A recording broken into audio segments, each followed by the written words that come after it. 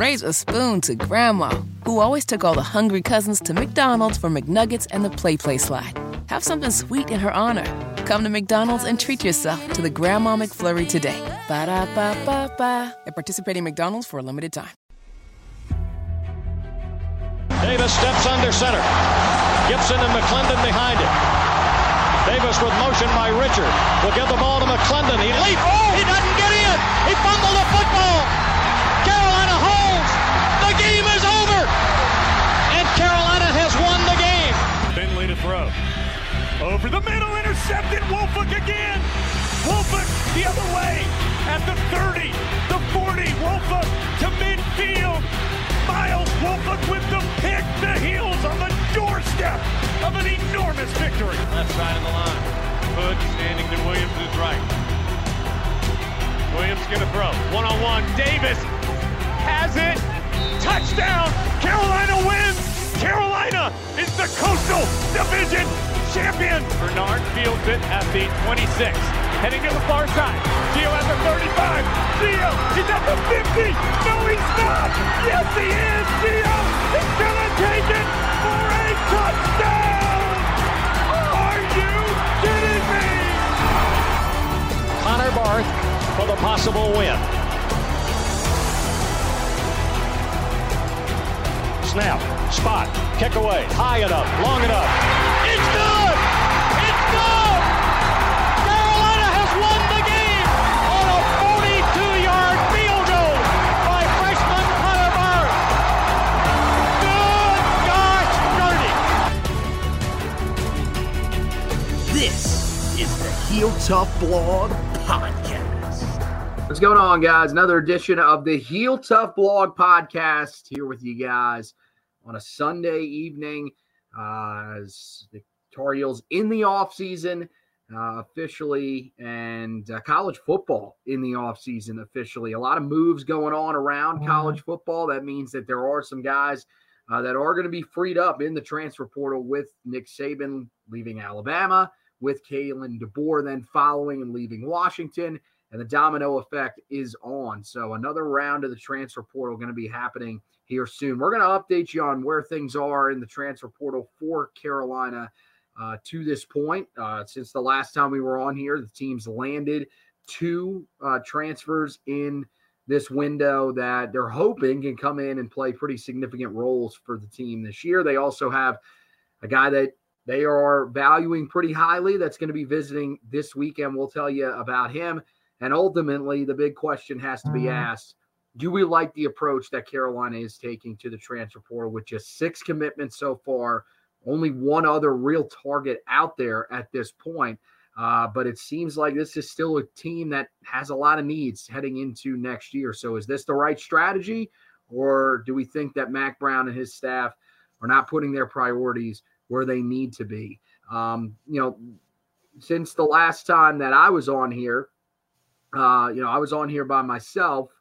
Josh has not had a chance to react to the coordinator hire of Jeff Collins. So that's how I want to start out, really just by asking you, what you make of that hire. I think, on the night of it, a lot of people really weren't that high on it. But as we've gotten further and further away, I feel like this is sort of similar to what we saw with the Chip Lindsey hire, where people look at it now, and I think to a bigger extent, this is one where you kind of had to grow on this hire because, frankly, you weren't really getting anybody much better to leave a job that they were currently at.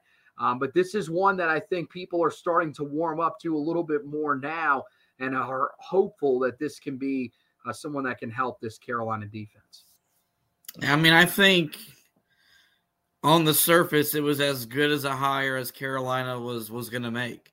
Because if we're being honest, it's not that attractive of a position, just given the struggles we've seen on that side of the ball for the last decade or so. But you're getting a guy that, has coordinated defenses at a high level in Power 5 conferences. It's not like when you brought Jay Bateman in and he was making the jump up from the group of 5 triple option offense where his defense was always rested Well, that's not going to be the case with Jeff Collins. He's also a former head coach in this league, so he's going to know the tendencies of these teams as well as any other coordinator you could have hired. And what you're hoping he helps you as much as anything on the field is being able to go into living rooms in the Georgia area, in that Atlanta footprint, and help recruit defensive talent to come to Carolina. So he has his work cut out for him. I think we said when we were going through our candidates, he was probably the best that Carolina was going to get. And ultimately Mack Brown was able to get his guy, and now we just got to rally behind him and see what kind of job he can do. Because again, we're not asking him to move mountains, or we're not asking to play defense like Georgia does or like Alabama does. We're simply asking, get us average, and we'll see where the dominoes fall. So all in all, it was the best hire Mack Brown and Carolina could have made this offseason.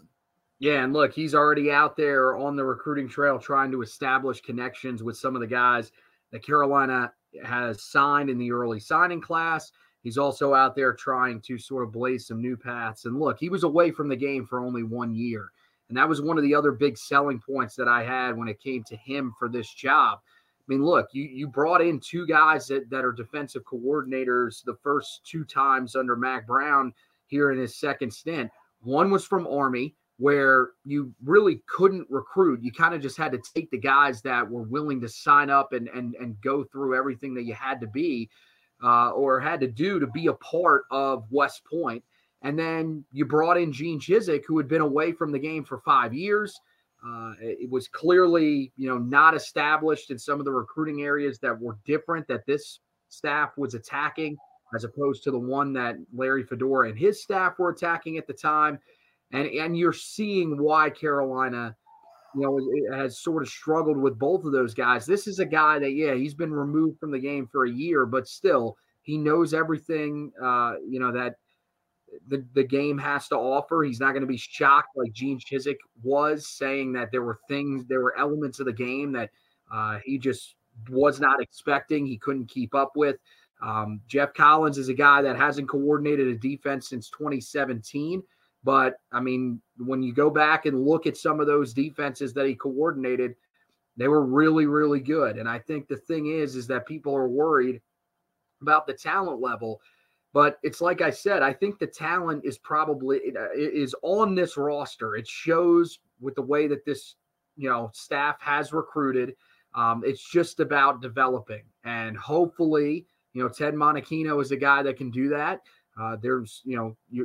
It's one of those things where he really has to, because he's not really going to be able to do much for you recruiting wise. It's been a very long time since Monachino has had to go out and recruit. You're relying on a guy like Jeff Collins, who probably has a little bit more left in the tank and a little bit of fire to be able to go out there and do that for you. But ultimately, I think it's one that I liked at the time. And I think as people have started to see it more, they're starting to like it themselves. And hopefully it's just, something that you're hoping that there's a chance that all he can do is get you to an average defense.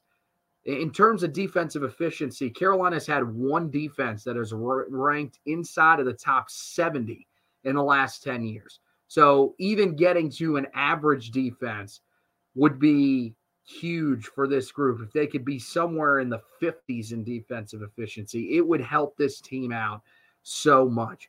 Well, what else could help this team out would be a guy like Julius Peppers, who found out last week that he is heading to the College Football Hall of Fame later on this year. It'll be in December, of course, before the Peach Bowl down there in Atlanta. They will host a ceremony, and he finally gets in. This is one that took way too long. The fact that he was on the ballot for 3 years is insane, but he becomes Carolina's 11th representative in the College Football Hall of Fame. 7 players prior, 3 coaches prior. And this is a pretty special one, because this could be the start of just a huge year. I mean, look, he already went into the Panthers Ring of Honor. He had been in there or he went in earlier this year, which was a huge honor for him. And then he now follows it up with his college football career being honored. And look, in 3 years at Carolina, 167 total tackles, 53 tackles for loss, 30.5 sacks, which is second in program history, 42 quarterback pressures, 5 interceptions, 13 pass deflections, 5 forced fumbles, 2 fumble recoveries, just a guy that did it all. And really, he set the stage for exactly what his NFL career would be, as a guy that pulled down interceptions, pass deflections, just because of how athletic he was. His freshman year wasn't the greatest, 50 total tackles, 10 tackles for loss, 6 sacks. That would still be more than welcome, on this year's roster. But in comparison to his other years, it might not have been the greatest, but he really breaks out his sophomore season.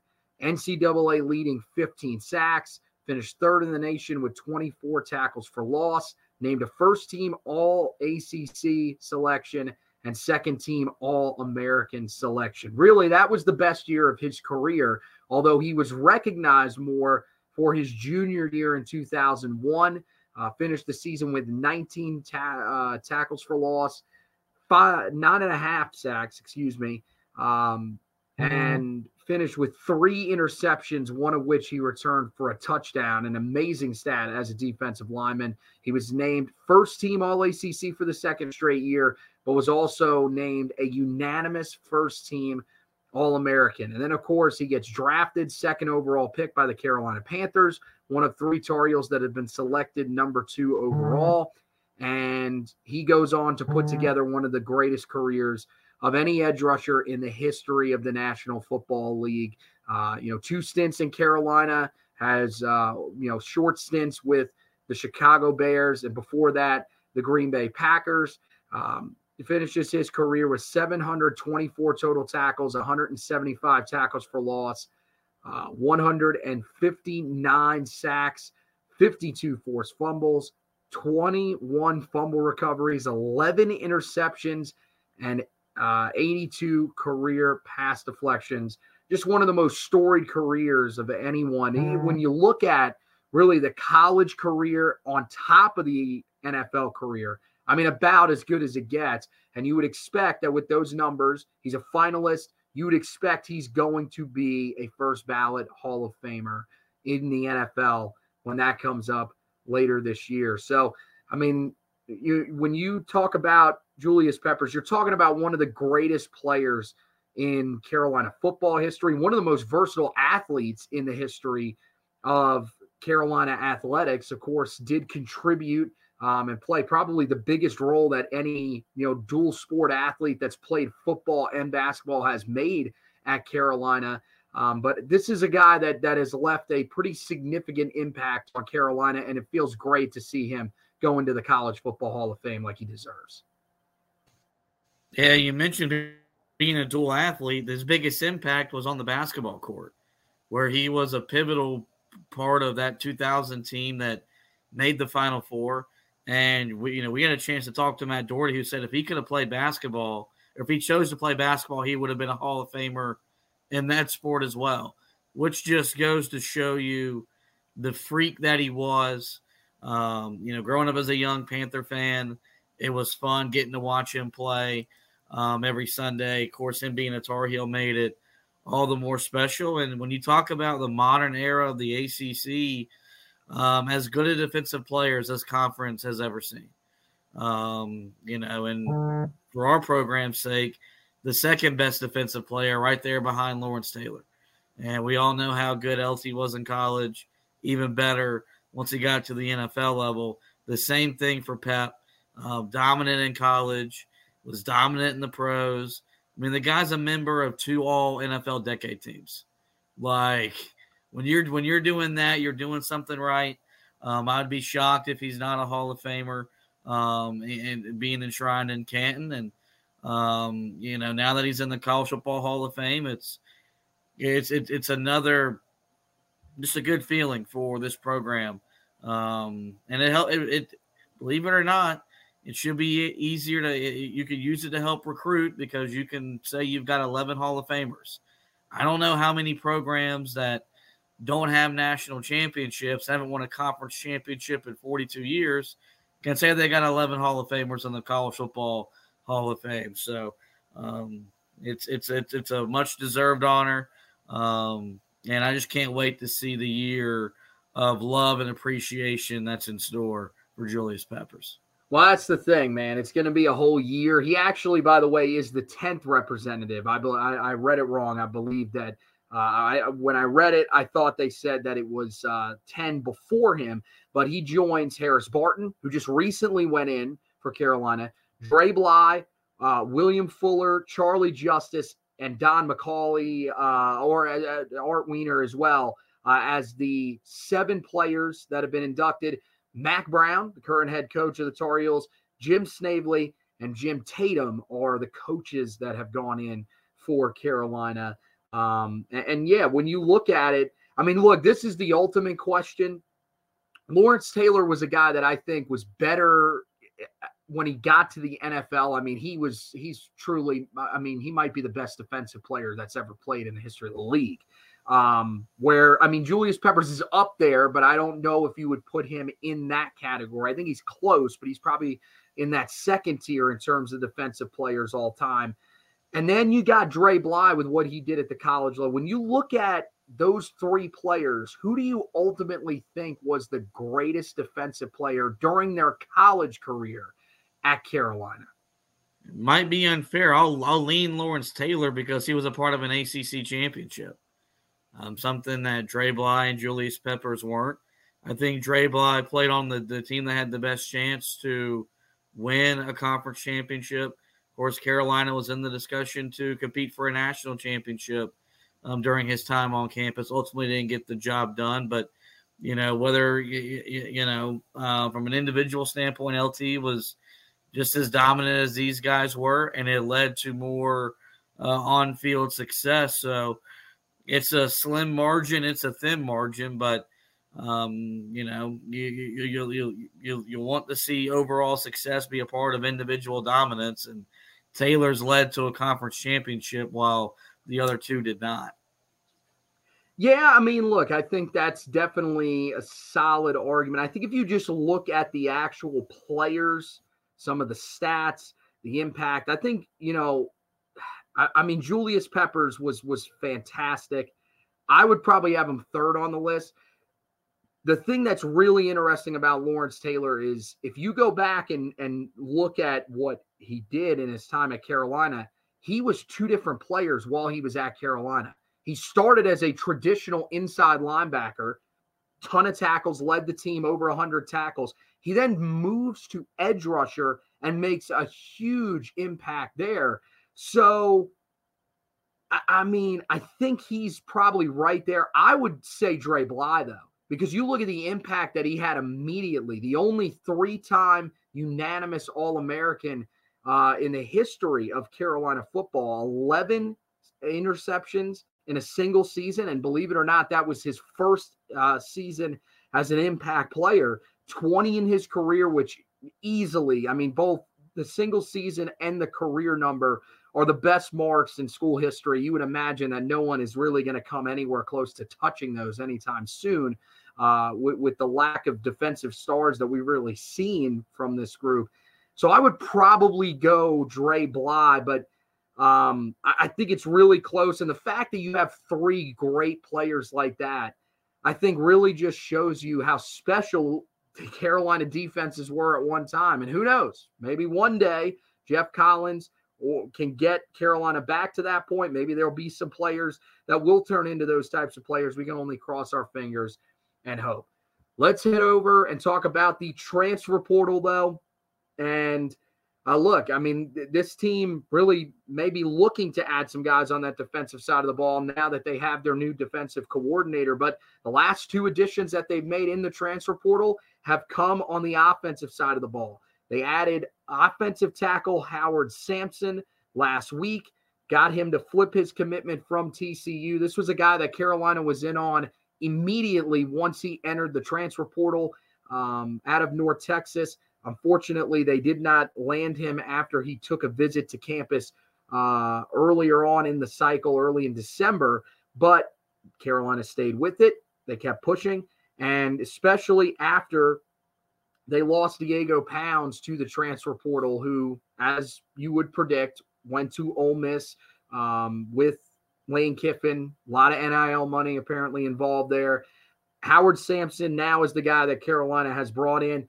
I don't really know if they're tabbing him as the guy that can be a replacement. I find that incredibly hard to believe. The kid is 2 years into his college career, and he's played in 4 games. And, I mean, look, he played well at the end of the season last year or this past season for North Texas, but it's North Texas. The fact that he wasn't starting the majority of the season probably tells you a lot. And I don't see how this is seen as a surefire solution if that's what Carolina is thinking. Hopefully he's a guy that can develop. I think ultimately that's why you would bring him in on the offensive line. But this is one of those ones that, to me, if the staff's looking at him as the solution at either right or, God forbid, left tackle, this could be a move that could really, really hurt you. And I mean, I know Randy Clements has a good relationship with him. I think a lot of people want to trust Randy Clements with what he's brought in so far. This one concerns me just a little bit because I'm worried about the role that they may have lined up for him. I guess it's to be determined. You got to wait and see. Maybe they see something in him that no one else did, and maybe this is going to be kind of what Carolina's approach is getting guys that they feel that they can coach up and develop from the group of 5 level. He did commit to TCU. That was just a year removed from playing for a national championship. So it's not like they flipped him from some scrub, but I think what Carolina's doing is they're just taking a different approach and trying to find a different way to evaluate and navigate the portal because they don't have the NIL money that some of these other schools have. And so this is what Carolina's going to have to do. And what you're hoping on and banking on is that the experience on this staff really comes to fruition and they start to evaluate guys that are going to fit in their scheme and fit in what they want to do, and they'll be able to get more out of them than what you think as we sit here today. Yeah, well, another guy that I think a lot of people are looking at and hoping that he can do the same is Darwin Barlow, the running back that they got on Thursday night out of USC. Now, this one, I mean, look, if you're going to be critical of this move, you're reading too much into this. This is a move that's literally just made so that you have help in the backfield. They wanted some sort of experience back there because Caleb Hood doesn't have a ton. He's also a guy that gets banged up very easily. We've seen it throughout his career. And look, you've got 2 guys that I think you really like in soon-to-be redshirt freshman Jordan Louis and incoming true freshman Davian Gauss. But the thing is they don't have experience, and you need somebody that is going to be that will be a surefire guy that can handle some reps in the backfield. If for some reason Amarian Hampton isn't able to stay as healthy as he did this year. And also there's just times where you're going to have to give Amarian Hampton a little bit of a blow, especially if you are going to be running him as much as we think they could next season with their offense likely being built around him. Now, Barlow was a guy originally started at TCU, had a really productive year in 2020 where he ran for over 400 yards and found the end zone 4 times. He then goes on to USC, doesn't really do a whole lot at USC, but did find the end zone a lot here in the last few years after, running for over 200 yards back in 2021. The last 2 years, though, he has only carried the ball a combined 24 times. So he's just kind of gotten buried on the depth chart there. You know that USC always a spot that brings in a lot of running back talent. And he was one of the guys that just kind of got sorted down into that 3rd and 4th role on the depth chart. And so now Carolina brings him in. I like it. I think it's just an experienced guy that can help you out a little bit. And look, here's the thing about it. You brought him in. He's got 1 year remaining. Let's say that for some reason Jordan Louis or Davian Gauss beats him out right away because they're just that talented. Well, then guess what? Hey, you brought him in. You have him on the roster if you need him. But ultimately, even if you don't use him, at least you have a guy that you know has played college football before, has taken some important snaps before, that can take handoffs in the backfield, especially if Caleb Hood doesn't remain at Carolina. Now, I haven't seen anything on this since the bowl game, but one of the things that was pointed out, Michael Coe of WCHL Chapelboro was the first one to point it out at the bowl game, was that Caleb Hood was not dressed, and it did not seem like he was on the sidelines for Carolina in that game. Now, you would imagine that if he was entering the transfer portal, he would be in there by now. But, I mean, look, Carolina has seen other guys that have entered the transfer portal here recently. Chance Carroll was the latest guy that entered, although he is a graduate student, so maybe that's part of the reason why. But, yeah, this, to me, I think this is a solid addition, especially if a guy like Caleb Hood is to enter the transfer portal either now or after spring practice when that second window opens up. Yeah, you can't go wrong adding a guy that's been around, that's done it at the Power 5 level, at least, knows what it takes to prepare, keep his body right, and be a dude that can spell Omarion Hampton. And the good news is he doesn't have a lot of wear and tear on his body either. This isn't a guy that's got the workload that, some other running backs in the portal will have. And so if you want to open up a bigger role for him, he's going to be pretty fresh. And he still probably has a lot of tread on those tires. So, it's a depth move, but football is a game of attrition. And you want to make sure you're prepared, because if you're giving the ball to Omarion Hampton 24, 26, 28 times a game, you're going to need to spell him a time or two. And I think you'd rather spell him with a veteran as opposed to an unproven either redshirt or true freshman. Well, and the thing is like, look, like I said, if one of those guys is just that good, they beat him out, then it's fine. But you want to have somebody in that backfield that especially early in the season, is going to be able to handle those snaps. And look, with the amount of times that Omarion Hampton carried the ball this past year, the amount of times that we think he could carry it this year, and then the fact that the way that he has to run. Now, you're hoping that your offensive line is better, but the fact of the matter is, I mean, you were in the bottom third of the country in terms of yards before contact. So he's a guy that has to literally run through defenders over and over again. Eventually, I mean, that could wear on a dude's body. He could get banged up. You need to have somebody in there that if you need to throw them out there to take snaps, they can do it. But at the same time, the other interesting thing that you have to do here, especially in the modern era, you don't want to bring in somebody that is too good, because then basically you're saying to Hampton, well, this is a guy that's going to be competing for reps with you. This is a guy that won't really make that sort of threat to Hampton. Hampton's clearly going to be the number one guy, but if you need him, he's capable of carrying the football and doing it at a pretty decent level. The one guy that is visiting campus over the weekend for Carolina as of right now is their only target in this transfer window. Is Jakiah Leftwich, the transfer offensive tackle from Georgia Tech. Now, I know a lot of people just like the fact that Carolina is looking to bring in a body. I got to be honest, I don't really get this one at all. He's a guy that has been in the ACC before, and maybe that's the reason that they're looking at it. But I got to be honest, his numbers are horrible.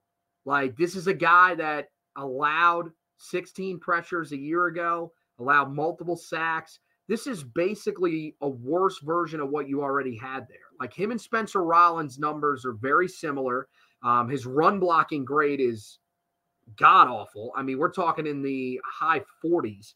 I don't understand that move. And when you couple it with Sampson, a guy that you're just taking a shot in the dark on because Randy Clements recruited him, or I don't even remember if Randy Clements recruited him. I think he might have been recruited by a previous staff member, and Clements just coached him.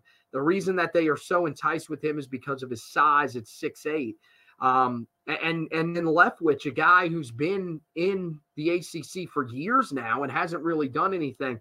I mean, there's other options out there, but I mean, I guess at this point, I mean, is it just that the NIL is that pathetic? I don't understand this move at all. And it's nothing personal against the kid, but I think for him, he's entering the transfer portal because he should be a guy that's going down to the group of 5 level, not a guy that is coming in and playing at another ACC school, and one that is probably desperate for guys that can actually start this season. Yeah, I mean, I know the numbers suggest maybe he needs to take a step down.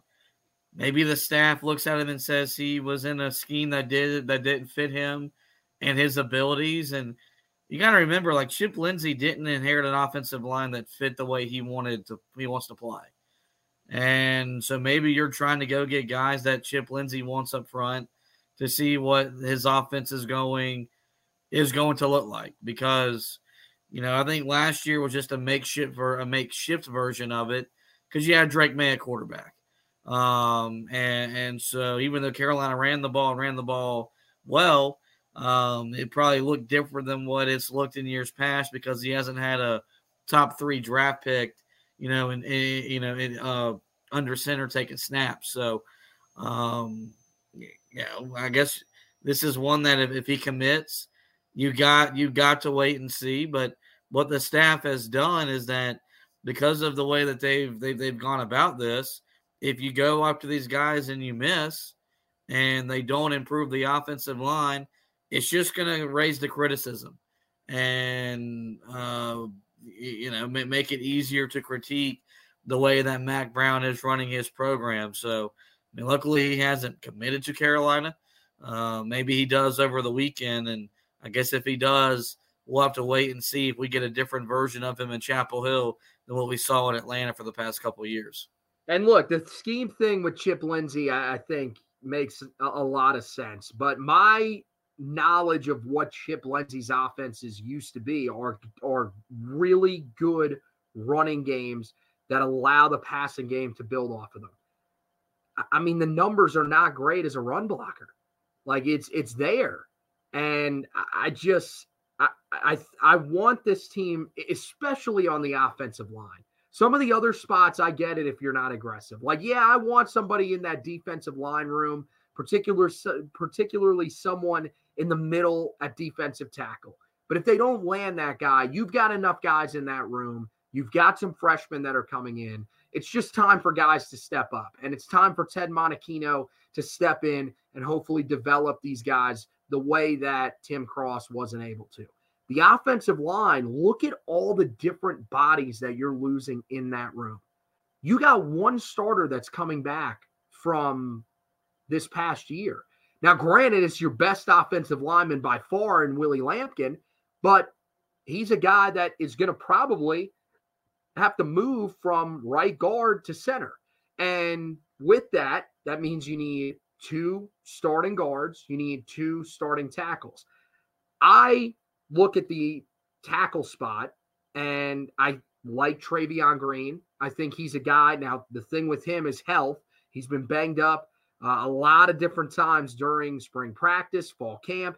Hopefully, he's a guy that's able to stay healthy because as a player, a lot of the stuff that we've heard about him, a lot of the stuff that we've seen from him when he's been out there, especially during spring games and stuff like that, he's looked pretty good. I think you could probably get away with playing him. To me, I would probably feel most comfortable with playing him at right tackle. But, hey, if you got to play him at left tackle, you probably got no choice. But you need a guy that's a legitimate starter. I don't think Leftwich is that guy. I don't think Sampson is that guy right now. I think Sampson's a guy you got to wait to see develop. Leftwich is a guy you're not going to have much time. You better pray that he just finds a way to turn out to be better than you thought. Interior-wise, they haven't brought anybody in. And that just completely baffles me because I don't understand who they trust on the interior of this group. I want to believe that Zach Rice can make the leap, and I think it's possible. I mean, look, he's a guy that was a 5-star. I think, it's taken him some time to transition because he was a tackle, primarily a left tackle in high school, and we all thought that was the position he was going to play, but they kicked him inside the guard and pretty much told him, look, you've got to be able to step up and play that guard position for us. That's where we need you. Well, hopefully he takes that leap this year. Jonathan Adorno, I mean, he's been there. I think this is his 4th year, possibly even his 5th year. And we've just never really seen him put it all together. I don't know if he's a guy that's a starter at this level, but now you're going to be forcing him to basically become a starter. So to me, I mean, that's the position that I'm most frustrated with. And that's the one that makes me bring up this question. Are we really okay with the approach that Carolina is taking so far in this portal window? Because I feel like there have been some opportunities for Carolina out there. I still feel like, I've got guys, I've got an article that I'm going to be putting up here looking at some of the offensive line targets that I think Carolina should go after. Some guys in the portal that are still available that I think would really help this group. That's the unit right now that I'm most frustrated with, because I just don't think that this staff is really valuing what is an extremely important part of this team's success next year and moving forward, because you got to be able to protect a quarterback that's probably not going to be the type of player that we saw Sam Howell and Drake May be at quarterback for the last 5 years. Yeah, I mean, I think it's fair to question the way they're going about it, but maybe, I don't think it's from a lack of effort. I think they're getting feedback that's telling them there's no point in going after X, Y, and Z. And this is what happens when you're no longer the cool place to be, the fun place to be. That was Carolina when Mac Brown first came back. There was a lot of energy, positive energy, momentum around the program. You get the quarterback right. All of a sudden, in the transfer portal era, you become a destination place for a lot of players. A chance to play with a Sam Howell or a Drake May. Now that's gone. And you've gone through both those quarterbacks, and this is where not winning anything makes it that much harder. And so I don't think that's from a lack of effort on the staff's part. I think this is just the reality of the situation. When you've underachieved the way Carolina has, it's going to be harder for top talent to want to come here. And it's a harsh reality is what it is. So, now if it comes out that they're just not trying and they're not putting in the work in that area of trying to build their roster, then you have a problem. I don't think that's the issue, because we know how important, Mac Brown talks about the importance of the transfer portal all the time. So I don't think he's ignoring it. I just think he and his staff aren't getting the reception that they probably would have gotten in the portal 2 years ago. I think that's one of the elements. I think there's really 3 parts to this. I think, one, you're right. Bloom is off the rose for Mac Brown and this group, this second stint in Chapel Hill. I don't think you're right. I don't think kids look at this and say this is a great situation anymore. They did when he first came back. They did when, Drake May took over as quarterback. But now they look at it as one of those situations where this team's going through a rebuild. I don't think I can really win much here. And who knows when Mac Brown is going to eventually step away. So if I do commit, even as a transfer, if I have multiple years left, there's a good chance that the guy that's wanting to bring me in and his staff will not be there by the time that I'm in my 2nd or 3rd year here. But I think there's a couple other elements. Another one that's key is NIL. I think the NIL collective at Carolina, I think it's the efforts have just been lackluster. I don't think you see a lot of the other schools, their collectives are very vocal. They have strong leaders of the collectives that are very active, that especially when it comes to actually being involved with some of the stuff. And I don't see that from Carolina. Like the Heels for Life thing was something that just never really took off. I want to see there be a little bit more effort from people to rally around that.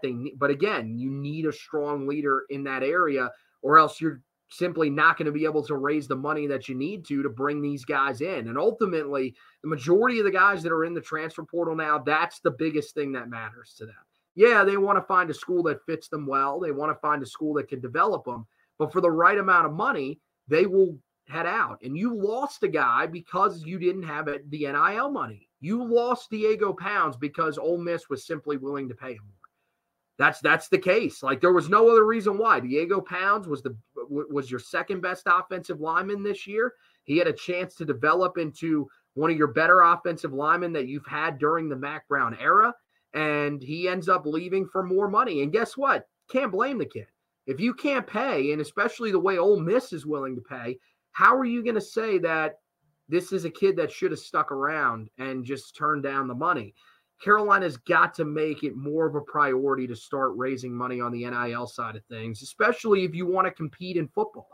If you don't, then that's fine. Then you just have to become content with the fact that you're going to basically become what Indiana football is, what Kansas football has been for a while, although that seems like that could potentially be changing a little bit.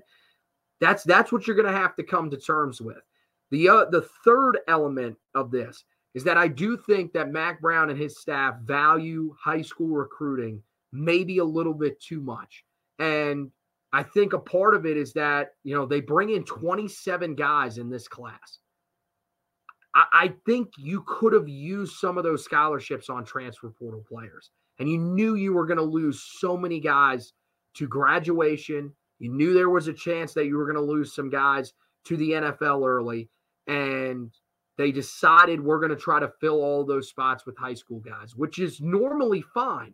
But in this era, that, look, a third of those guys probably won't even finish their careers with you. They will be in the transfer portal at some point. So to me, I think you have to value the transfer portal almost more than you value high school recruiting. It's a sad state of reality. It's horrible for the high school kids. But in terms of actually being able to win, I think that Mack Brown and his staff moving forward have to learn that you have to keep spots open. And look, does that mean that maybe you have to be more aggressive in, the late signing period on the high school trail if you don't end up getting some of the guys in the portal that you want? Certainly that's a possibility. But I think this time around, they may have messed up and gotten too many guys straight out of high school that really won't be able to help this team because they're not recruiting at the same level that they were early on in the Mack Brown tenure. They won't be able to help Carolina for probably 2-3 years, and it's put this team in a bad spot in a year that, got to tell you, this is a pretty crucial year for Mack Brown and his staff. If this one goes wrong, it's hard to think that Mack Brown won't be pushed towards having to retire at the end of the season. I hear you on the NIL. Here's the problem. It's why it needs to be regulated. It's why there needs to be some sort of uniform policy because, Carolina's at a disadvantage from an NIL standpoint because they don't have the boosters and the money that other programs have. And that's okay. Like, this is an issue that Alabama ran into. Like, Nick Saban and his 6 national championships in the NIL world forced him to get behind a microphone and say, we need more money, which is a problem because Alabama should never have to have more money to get the players that they want, the players that you need to win there. So this is why, on the forefront, when the NIL became legal, it was celebrated because the kids deserve the right to make money. This is $1 billion industry that is, the money's being made off of what they're doing on an athletic playing surface. But it put schools like Carolina at a disadvantage that just simply doesn't have the booster and alumni money coming into it that other schools have. And so you can criticize the NIL and you can complain about it, but that was just always in the cards. the second that it became a thing. It put the university at a disadvantage. And, I can't help but think that if there was a policy that was like a salary cap or whatever it is, however they find a way to police it, maybe it's not happening at the level that it's happening where you're seeing kids simply leave for money, because that's not what college athletics is supposed to be about. And then when you talk about recruiting, you're right. You probably should have left 3 to 4 scholarships available for the transfer portal. But if you don't have the NIL money, this is the way you're going to have to that's him combating it. He knows you can't go in the portal and get 8 to 10 guys, and you want to have the bodies on your roster when the season starts. So you got to go recruit them out of high school, knowing that probably a third of them, as you mentioned, are probably not going to be here by the time their senior year rolls around. And so it's why, the portal is something that, yes, I agree with, but it still needs to be policed and needs to be regulated, because it's going to hurt schools like Carolina. The Alabamas, the Ohio States, the Michigans, the Texases, those schools are never going to have a problem reloading because they can get the talent they want out of high school and they can go get the talent that they want out of the transfer portal. But some of these, I'm not going to say, some of these mid-tier programs that want to take that next step in the NIL world, now they're at a disadvantage. And so I think that as long as Mack Brown is the head coach, Carolina will be primarily they'll recruit through the high school ranks, because that's how he and his staff are going to do things. You probably got to wait till Carolina's next hire before you look at the program becoming one that splits up its recruiting with high school players and established college players. Yeah, and you got to also look at the boosters and hope they get more aggressive. And the thing is that, look, if the boosters are going to be aggressive of trying to get a coach out, which could eventually happen, well, then you should be aggressive at putting your money towards NIL to help the next coach that comes in if he wants to be aggressive in the transfer portal. That's kind of the catch-22. But you're right. I think what you're going to see in college football that's going to end up happening, and you're seeing it already. Yes, you're right. The normal powers are going to stay in place because they've done so much winning that even if they're not able to pay guys like at Bama, I think, Georgia, I don't think really has that much of an issue with paying guys, but those schools, yeah, they might not have the money that, say, a Texas, Oregon, those types of schools have, but they have tradition. They've won. Guys will want to play there. They'll be willing to take less money because they know, hey, we're going to have a chance to win a championship. What you're going to see happen is if you don't have a ton of NIL money, if your boosters aren't just hugely invested, you will not be a team that can build yourself into one of those teams. You have to have huge NIL collectives that are willing to pay transfers, or else you cannot develop into one of those national title contenders. Where in the past, there were teams that legitimately could just build through the high school ranks. Even when the transfer portal originally opened, you could get a couple of guys in there and not have to pay them a ton of NIL money. And those were teams that could develop into national championship caliber teams, or at least college football playoff caliber teams. Now, and the expanded playoff will certainly help, but for Carolina, I mean, it's going to be an extreme challenge. You just need to hit it out of the park with these high school guys and, hope that your staff can just develop some guys that really aren't going to be as talented as some of the other players on rosters, even in your own conference. So we'll see. This staff has a lot of work ahead of them. We'll be keeping you up to date on everything over on the website, HeelToughBlog.com. As I mentioned, going to have an article going up looking at some of the offensive line guys that are still available in the portal that I think Carolina should at least look into. They need help there. I'm sorry to admit it to people, but this is not the offensive line that Carolina needs in front of whoever their starting quarterback is going to be next year. So I lay out some of the guys that I think Carolina should take a serious look at. Other stuff that's up there, of course, breakdowns of Howard Sampson, Darwin Barlow, and their commitments to Carolina. And, of course, plenty of other stuff that we'll be keeping you up to date on. A bunch of guys going to the NFL that have graduated. The latest today was Ed Montelis. I'll get an article up about him pursuing an NFL career. Really, the most that we've seen of guys that have graduated. Usually you see a lot of guys that just kind of move on from football, but a lot of guys throwing their hat into the ring that'll be out there on pro day attempting to make it to the NFL. And one other cool note that I did want to point out before we got out of here. Cool story that I saw earlier today. The Carolina football account retweeted it.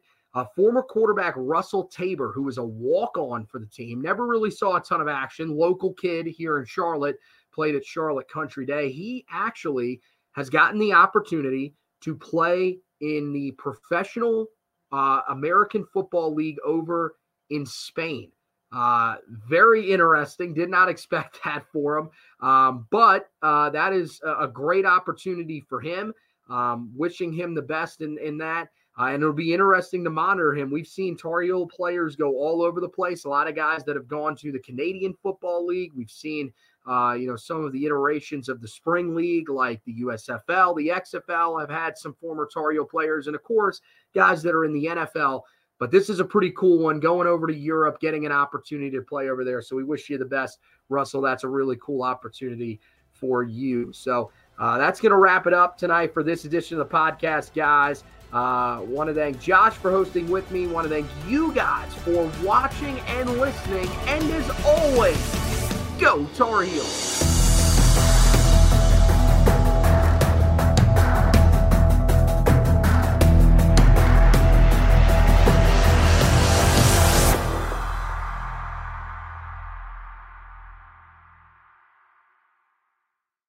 Raise a spoon to Grandma, who always took all the hungry cousins to McDonald's for McNuggets and the Play Slide. Have something sweet in her honor. Come to McDonald's and treat yourself to the Grandma McFlurry today. Ba-da-ba-ba-ba. At participating McDonald's for a limited time.